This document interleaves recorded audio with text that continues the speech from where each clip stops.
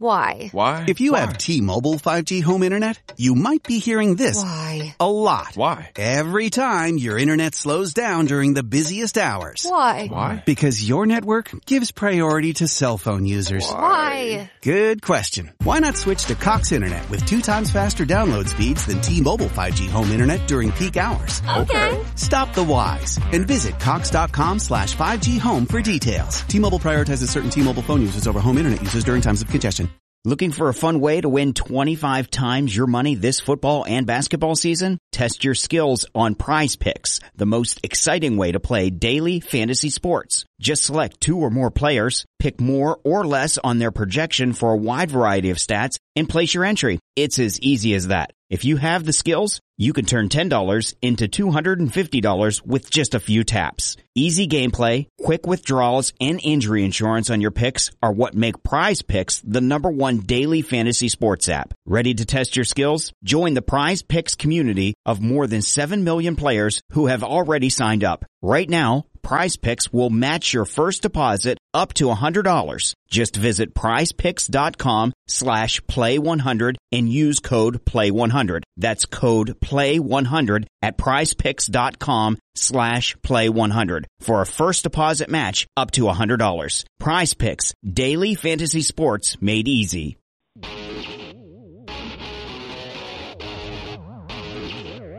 It is SNY.TV's The Juice on the Cuse Podcast, covering Syracuse basketball, lacrosse, and football. Today on the Juice on the Cuse podcast on SNY.TV, we'll be talking to a Syracuse basketball legend and about the team's big win over Florida State. I'm Wes Cheng, and I'll be joined later by Brad Bierman, and our guest today is Syracuse basketball legend Dale Shackleford. Shaq, always appreciate your time. How are you today? I'm doing great. Living the dream in sunny Florida. And speaking of Florida, Shaq, we'll get you started on this one. You're host of a weekly podcast called the Salt and Pepper Sports Show that airs live on Sundays at 11 a.m. with your high school teammate, Ed Jacob, recorded in Delray Beach, Florida. Tell us more about the show and how it came to be. Well, I've always done a show up in Syracuse with Roosevelt Bowie, and, that was all geared to Syracuse basketball. And once I came down here, I'm not able to see the show, so I don't want to watch TV and then try to analyze Syracuse basketball. I like to sit there and watch it live, and then I can give my honest views on it instead of listening to someone else commentated on TV. And my high school teammate Ed Jacob, aka Salt, used to watch our show all the time, and he asked, why don't we just do a show down here in South Florida? And so far, Ed's been very good at, getting some unique guests on our show. Another thing you're doing down in Florida is coaching Cardinal Gibbons and Fort Lauderdale. You're in your second season. How's season 2 going? Yeah, it's going great. I'm an assistant coach there at Cardinal Gibbons. Last season was my first season, and, amid COVID and everything, a lot of schools and a lot of teams throughout the country didn't play. We were very fortunate. Last year we were able to play 21 games. We finished 16-5.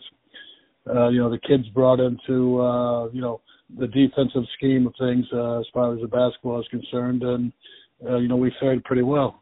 This year, talent-wise, we've got a better team, but we're very, very young, and sometimes it's tough to get young kids that were prolific scorers or scored very easily at the level before they got to us to buy into the defensive part of the game. So it's a work in progress.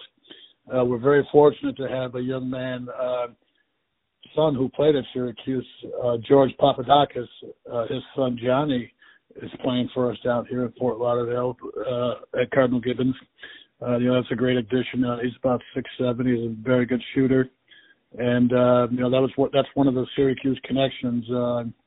George called Bernie Fine, who's down here in Florida, and was looking for a place for his son to go to. And he said, well, Shaq's coaching over at Cardinal Gibbons in Fort Lauderdale. Why don't you send him there? That way you'll have some familiarity with, the coaches and everything. So we're very fortunate in that sense to get him. And, things are looking good. We got a tough game coming up tomorrow against St. Thomas Aquinas. And, this will be a great test for us. Shaq, let's talk a little bit about your time at Syracuse. I think one of the reasons why you're so beloved in Syracuse basketball history is because of your versatility. You were the first freshman to start under Roy Danforth. You played all 5 positions, and as basketball has evolved, it's becoming more and more of a positionless game. Do you like how the current game is played? Well, I mean, as you said, times have changed. There's players are more athletic. They have better access to, trainers and that help you with recovery and stuff. I think, and saying that, the game's a lot faster. But I also say I think a lot of the programs from every level going up, they don't, concentrate on fundamentals, and that's where a lot of kids are hurting, and that's where a lot of teams are hurting. Kids aren't playing fundamental basketball. Everybody wants to dribble, everybody wants to shoot threes. There's nothing where you're going to play power game or you're going to set good screens, to get guys open for shots. So it's a different mentality. Players today just want to score. They don't, really care or concentrate on other parts of the game, and that is a tribute to how the game has evolved over the years. Shaq, I mentioned before that you played for Coach Danforth. You were also there in the beginning of the Jim Boeheim era. How has he changed and evolved over time? Well, when Coach Boeheim was an assistant my freshman year, I think he was very good. I'm going to say, and when he transitioned from the assistant coach to head coach, people have to understand, Coach Boeheim wasn't much older than the players that he's had. I mean, he's only 11 years older than I am, but there were some guys that, he's 9 or 10 years older than that he's coaching at Syracuse. And I think it was a more of a situation where he had we had a group of upstate New York guys that, we played hard together. Nobody cared who scored. We just wanted to, go out and win ball games. And I think, with the way basketball has gone over the years, coaches have to change. Sometimes coaches are a little bit harder because they expect a lot more out of the kids. And as I said about the fundamentals, the kids don't have those fundamentals that we had, back in the 70s and 80s, when we played basketball. So, Coach Boeheim has got a little more vocal with his players. He gets a little angry with guys. And that's something, one side of him that we hadn't seen, and I hadn't seen in the 3 years I played for him. And, we're talking to Roosevelt, Roosevelt hadn't seen it either. So, it's where these coaches have to adjust to, the players they have. I can remember a quote from Coach Boeheim at one time. I was at a banquet with him, and he, referenced to a story where a young man's mother said to him, "Why are you always yelling at my son?" And he said, "Well, the reason I yell at your son is because you never did." Where that's where we're coming from.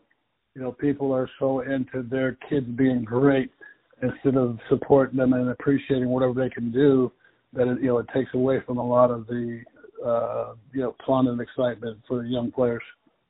Talking about changing college basketball, there are 2 very specific things that have happened recently in the college basketball game. One is that players are able to profit off name, image, and likeness. The second is the transfer portal and being able to play immediately at the next school. What are your thoughts on each? Well, as far as the transfer portal is concerned, I understand a lot of kids go to places and they don't get the playing time that they thought they deserved or should have. I think that they should not be able to transfer. You made that decision. You made a commitment to your college, your college or university of choice. I think you should be obligated to stay there for 4 years. But in saying that, coaches can get up and go whenever they feel like it. We were fortunate at Syracuse to have Coach Boeheim there for 40-plus years, and he's not looking to go anywhere else. But it's tough on kids when you form a friendship and a bond with a coach, and then he ups and leaves. Where does that leave you, or how do you know if the other coach coming in is going to appreciate your talents and what you can bring to the program? So in saying that, I do think that, once the kid commits to a school, that's where he should stay for 4 years or for however long he takes for him to graduate. If you're not happy somewhere, then you've got to figure out a way to get yourself on the court and get yourself some playing time. We had challenges every year, highly recruited freshmen coming in and, trying to take my spot. And, I have to compete and battle and practice every day to maintain that. And, kids today tend to concede more to talent coming in and not challenging that talent and making yourself and that person better. As far as the likeness, it's the change was coming. It was about time that, they start giving, student athletes on every level, if it's men's or women's sports, the ability to make money. Back when we played, you weren't allowed to work a job or anything during the season. So, I came from a family that, a single mom, 5 siblings. I didn't have, the luxuries of, having a car or being able to go out and buy a pizza anytime I felt like it. So, those situations there, I think, the kids should get something. How much or what, it just depends. But I think it should be equal across the board. Because you're more talented doesn't mean that in the college situation that you deserve more. The other players are there working just as hard as you are, if not harder, to help the team be successful. So in that sense, I think, it should be some sort of equal billing across the board and, not just catered to, quote unquote, the more talented or the guys that are, producing more points on the floor or get more minutes on the floor. And Shaq, we'll get you out of here on this one. What do you think of this year's Syracuse basketball team? Well, I think Syracuse has a very good team. If they're on, they're going to shoot the lights out. They can, shoot with the best of them. My whole thing with Syracuse this year is that defensively, we're not very athletic. So, we have to compensate in other ways. And that just means that guys have got to hustle. We got to make sure that we're positioning ourselves right. We've got a couple new guys in that's never played the zone before. I'm a firm believer if you play basketball, then, you got to understand every part of the game. And, that just comes from, hard work and the willingness to do those things. I also feel that, coaches never really played a lot of guys. And, we've been spoiled over the years because we've had long, rangy, athletic players, playing the 2-3 zone, and we don't have that now. So something's got to change to where we're going to either pack it in or we're going to push out on the shooters, and we may have to go with 2 centers just to make sure that we take care of everything on the inside so we can cover the perimeter. Shaq, thanks so much for coming on the program. Again, Syracuse legend Dale Shackleford. Shaq, appreciate your time. Enjoy the rest of the college basketball season. We'll speak with you soon. All right. Thank you very much. Amazing to speak with Shaq, and special thanks to Ira Berkowitz and Robert Yanofsky. And I'm now joined over the phone by the Juice Online editor-in-chief and my very good friend, Brad Bierman. Brad, how are you today? I am doing well, Wes. Thank you. Brad, Syracuse made it 2 in a row over the weekend, this time with an impressive 63-60 road win over Florida State. Surprisingly, it was Syracuse basketball's second-half defense that allowed them to win. What were your thoughts on the game? Could there have been a tougher way to open up ACC play, Wes? I mean, all Florida State had done was won 25 consecutive home games in ACC play. I mean, wow, that was a really impressive come-from-behind win against a team that in the last 3 seasons simply was not losing at home. And to do it in comeback fashion in the second half was really, I thought, a very impressive effort by this team. And I thought back to the quote that Buddy Boeheim made at the ACC tip-off event, Wes. Remember, he said, most energy he's seen from a team that he's been a part of since he's been at Syracuse. And I think that energy showed in the second half. Certainly impressive performance from the bench players in this victory, Wes, when you think about Samir Torrance, Benny Williams, and Frank Anselm, because not from a numbers-wise statistically, but from the energy that they bring on the court when they're in there playing zone defense. Torrance did stand out with his 5 assists. Frank Anselm is battling under the boards for rebounds. He finished with 4. Benny's got to get his game going. I think Jim Boeheim, the coaching staff, will do that.